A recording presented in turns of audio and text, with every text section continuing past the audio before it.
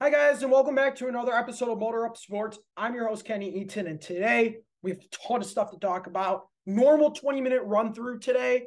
I'm just going to hit a little bit on Michigan State last night, actually elaborate on that a lot because that was just brutal last night. I've never seen officiating like that, and I never come on here and complain, but we'll get to that in a few. I want to talk about, there's some Lions stuff that came out today I want to just touch on for a bit. And then the final thing I want to touch on today is some Harbaugh talk about the NFL. I want to just throw in a few thoughts about that. And then that's pretty much today. So about 20-minute episode, I'm thinking 20, 30 minutes. So let's just get started right away. I never come on here and complain about officiating. That's something I don't believe in. That's something I don't really do. I'll do it once every year. I used to complain about the refs a lot, and then I've kind of figured losers do that, and we're not a losing team. Michigan fans do that every time they lose. Lions fans, we're losers. We do that every time we lose. But that last night was some of the worst point shaving I've ever seen. It was so brutally obvious. When Michigan State's up 7 points with about 10 minutes to go, and they lose that game by 9 with a 7.5-point Illinois spread, the refs from the 10-minute mark on swallowed their whistle. No calls. We're just going to let them play WWE every time Michigan State's on offense. On the defensive end, how about we just call everything on Michigan State? After that Brad Underwood tech, Illinois got every single call the rest of the game. Whether it was right or wrong, everything went their way. There's no reason why they should have lost that game by 9. So many plays, if I were to throw film on this podcast, I can pick out 6 or 7 plays. The refs were wrong in the final 10 minutes. Michigan State deserved to win that game. They controlled that entire game for about 32 minutes, 33 minutes. Until the refs sat there and swallowed their whistle. Until the refs sat there and just let bodies fly everywhere. That was atrocious last night, and the refs deserved to be investigated. You didn't hear me come on here after the Rams-Seahawks game and complain about the officiating. It was a factor on why they lost, but that's not the main reason why the Rams lost that game. The main reason was Baker Mayfield sucks, and Baker Mayfield stunk it up when it mattered for the Lions. That's my issue. I don't ever complain about it on here because I think it's stupid. But after that last night, I think there was so much point shaving there. 20-point swing in 10 minutes.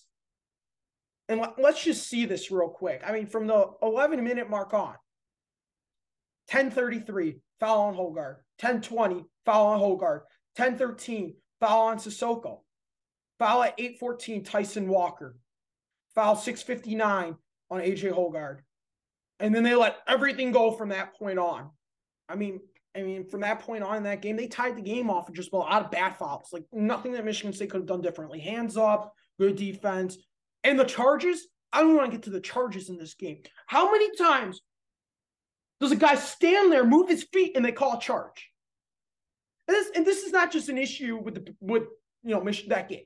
That's an issue across college basketball. They don't call blocking fouls ever. You sit there, you flop it. You sit there, you try to sell it. Even though if your feet's moving, even though your body's moving, it is still a charge. Every time they're coming down the floor and they set their feet, whether they're set or not, it's a charge. NCAA officiating gets worse every year.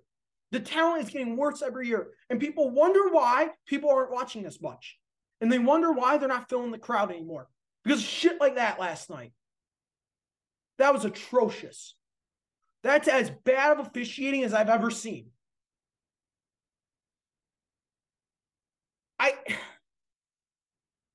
I want to sit there and just, compliment some guys last night who I think played phenomenal games. Carson Cooper, first time all year, he actually looked like a Division I player. He looked like a serviceable backup center last night for Michigan State. All that pro-am hype, we'll see if he lives up to that, but Cooper played a great game. He got cooked a few times, but you can't expect a walk-on to come in there and not get cooked 1 or 2 times on the defensive end. But offensively, the guy was picking up boards. The guy was putting up second chance points. He was playing relatively good backup center basketball last night. I have nothing to complain about Cooper last night. And I'm kind of glad they've kind of gone away from Kohler in that rotation. because Carson Cooper is probably better. And you saw that last night. He's figuring out his rotation. Next year, I mean, do we really see any of these guys play backup center? I don't know. But I think that Izzo struck out on this class really bad. Kohler's never going to be a Big Ten player. I don't want to hear he's not ready. You have to be a certain amount of athletic to play in the Big Ten. If you're a center, you have to have some athleticism to you. You have to have some defense to your game. You have to be able to box out and have some strength to you. And he has none of that. Comes on the floor. It's just not like ready to be a Big Ten player. You have to have a certain amount of athleticism to do that. And he has none of that. Carson Cooper, he doesn't have a lot of athleticism, but he has the height.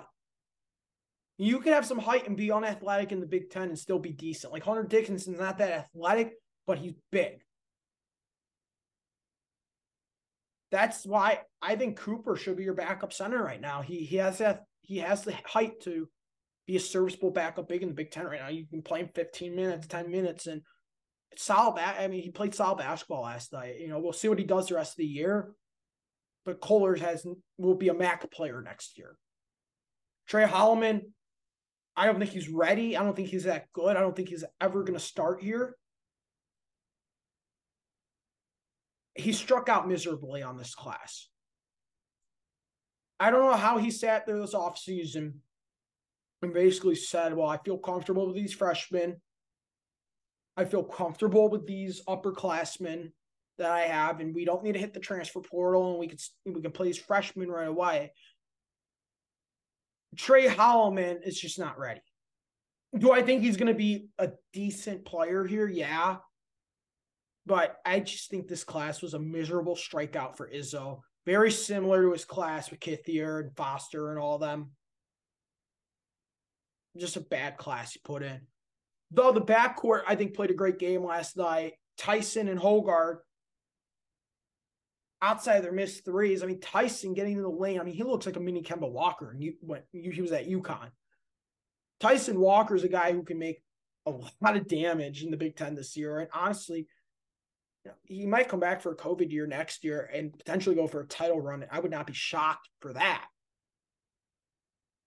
Every game, Tyson Walker is a better player. We saw where he was coming in last year. He was okay. He wasn't great. He was okay. What drives me crazy, though, about this season for us, and talking about transfers, because Tyson was a transfer, you saw how Illinois hit the portal, got Matthew Meyer, and they got Terrence Shannon Jr. Had Michigan State hit the portal that hard in a very weak year of college basketball, in a year that Houston's the top 3 team, in a year Purdue, who doesn't have a whole lot of talent, but they're playing good basketball, top 3 team. You look at the top 5 teams right now, none of those teams are that good. If Michigan State went out there and they got Meyer, and they went out there and they got Terrence Shannon, like Illinois did, they got both of their transfers. We're a number 1 team in college basketball right now. If Izzo hit the portal, we'd be number 1 team in college basketball. But he didn't. Next year, you have the recruiting class coming in, but I'd really like us to stop upping in a center on the portal. I don't think Sissoko is like that good. I think Sissoko's serviceable, but if you want to build a title team, Sissoko's not the center for that. Point blank, end of the story. I think Jaden Akins, senior year, I think he hot take I have about him, I see a budding superstar in him. You see it. I personally see this guy like becoming Cassius Winston-esque senior year. Yeah, he missed a lot of shots last night. Yeah, he hasn't hit a lot of shots here and there in some of these games this year. But his defense, he's clamping up guys 4 inches taller than him and playing very good defense. He can clamp up to 1 through 3 with no problem whatsoever. And if a team has a very small 4, honestly, if the guy has a 6'7" I can see Akins, guarding a 6'7" Akins is an elite defender. You see these tiny things of like greatness sitting there with him. Like these tiny spurts of like, this guy is going to be, when he's a senior, a Michigan State legend. Senior year, Jaden Akins, and next year, Jaden Akins will be a top player in college basketball. No doubt about it. I hope he stays 4 years. But he's unreal. He's going to be unreal. I'm very excited about Jaden Akins. Pierre Brooks will develop into a good player. Didn't get a lot of play time last night, but I think that class that he got with Akins, Pierre Brooks, it's going to end up being a very good class. The one guy I'm still salty Michigan State never got was Buffkin. I think he would have been perfect for this team. Is what it is. I mean, he's down the road at Michigan, and Michigan sucks, so he chose the wrong school. But I wish we kept Buffkin here and not let him walk down the road. That's the only thing about that class that I despise. But overall, he struck out miserably again with this recruiting class this year. Because there's no way, I watched the film and I said there's no way these guys were ready. And they're clearly not. Cooper is getting better. Cooper will probably be here next year. Cooper will probably be here 4 years. I mean, he's getting better by the game. Polar's just getting worse by the game. That's the difference. I'll point the obvious out. I mean, Cooper played a phenomenal game last night, and I hope this is just the start of him becoming a serviceable Big Ten player. This could be an interesting story that he turned a walk-on kid into a scholarship kid at the end. He gained playtime. He's playing good basketball in meaningful minutes. But we'll see. So the NFL wrote a letter to the Lions and the Rams apologizing for the bad officiating. I want to go back to the topic of officiating here. As a Lions fan, yeah, you got to be sick of these letters coming in every year. Like, we fucked you over. I'm sorry. Ha, ha, ha. We can't do anything about it. I'm sick of it. But at the same time, like I said earlier in the episode, Baker does that. Do the Rams really deserve to win that game the way Baker played? Yeah, I mean, it's very annoying. You get this letter from the NFL apologizing, but you can't do that if you're Baker. And a story. That's a very short thing I wanted to get to. I'm not going to blame the refs for that Seattle game. Yeah, I mean, they were a big factor, but can't blame them. Lenny and Rico, I was listening to 97.1 the other day. I listened to them a lot, and they had an interesting segment I want to pull. So the whole segment was about, was this the best possible case scenario for the Lions? They didn't make the playoffs, but they beat the Packers on Sunday Night Football, and they have all this hope going in the next year. Rico and Vellani said, yeah, great. We 100% think this was the best outcome. I think that was a stupid outcome. I think that if we got some playoff experience under our belt this year, next year could be a whole lot better. That's a loser's mindset. If you get in and you get blown out to the Niners, I truly didn't think they were going to get blown out to the Niners. I know 97-1 was very confident in the Lions going into San Fran and getting their asses kicked. But personally for me, you can't sit there and tell me missing the playoffs is better than making the playoffs. I don't care how bad we lose that game. At least you made it, and at least you had a chance. And at least you sat there and got the experience. I'm a little upset about, missing the playoffs, and I think the season's incomplete. Incomplete season. We'll never know what this team could have done. But, they've never, 97-1 is never like the Lions in the history of that franchise. And rightfully so, you shouldn't love the Lions. But I wanted to touch on that a bit. They make the playoffs. I mean, I think it's much better. I think that's a loser's mindset. Harbaugh. Is he going pro? Is he not? Is he resigning? What's going on with Harbaugh? I think he's blackballed from the NFL, to be completely honest with you. And Ward Manuel knows that. Hell of a coach. I'm a State fan. I go Michigan State. But you can't ignore that he's a very good head coach. He's a winner everywhere he goes. Why is he's always flirting with the NFL, but they never want him back?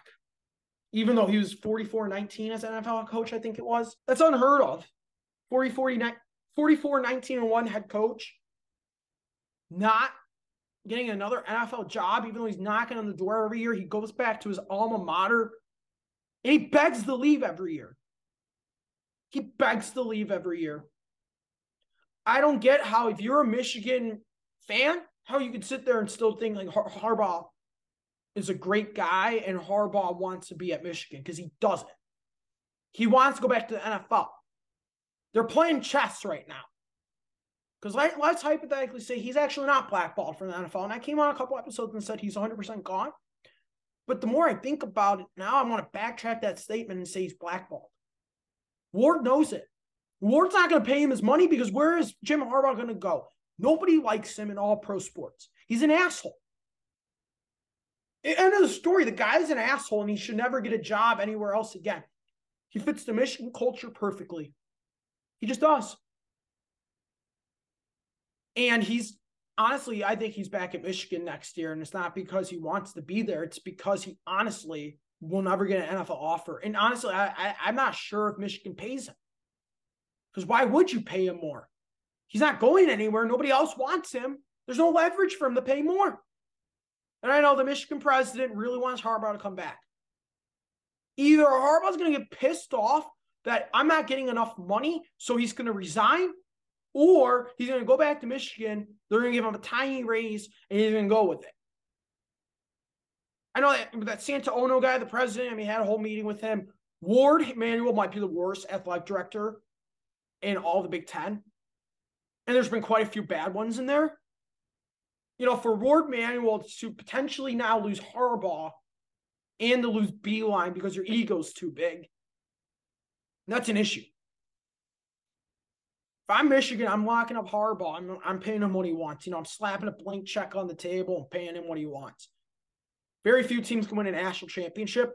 I don't think anybody in college football right now, even when they're expanding this playoffs to 12 teams, there's not a single team in college football that's going to beat Georgia. Michigan's not on that level. Ohio State's built to beat Georgia. Ohio State's not built to beat Michigan. But Ohio State, I will never get it done again. Michigan will not get it done. Bama might. Bama's the only team close to Georgia right now. Very few teams make the dance. And if Harbaugh can get in there every single year, what can you be upset about as a Michigan fan?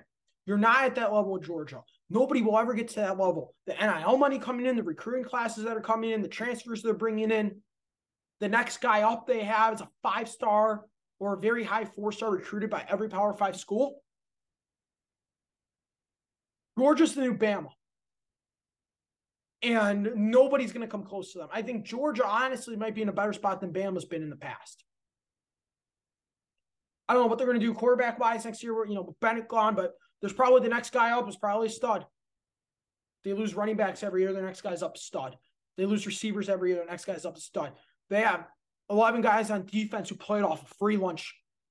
They're unbelievable. If you're Michigan, you're slapping a blank check on the table because you're guaranteed to either win the Big Ten every year or be second place basically in the Big Ten.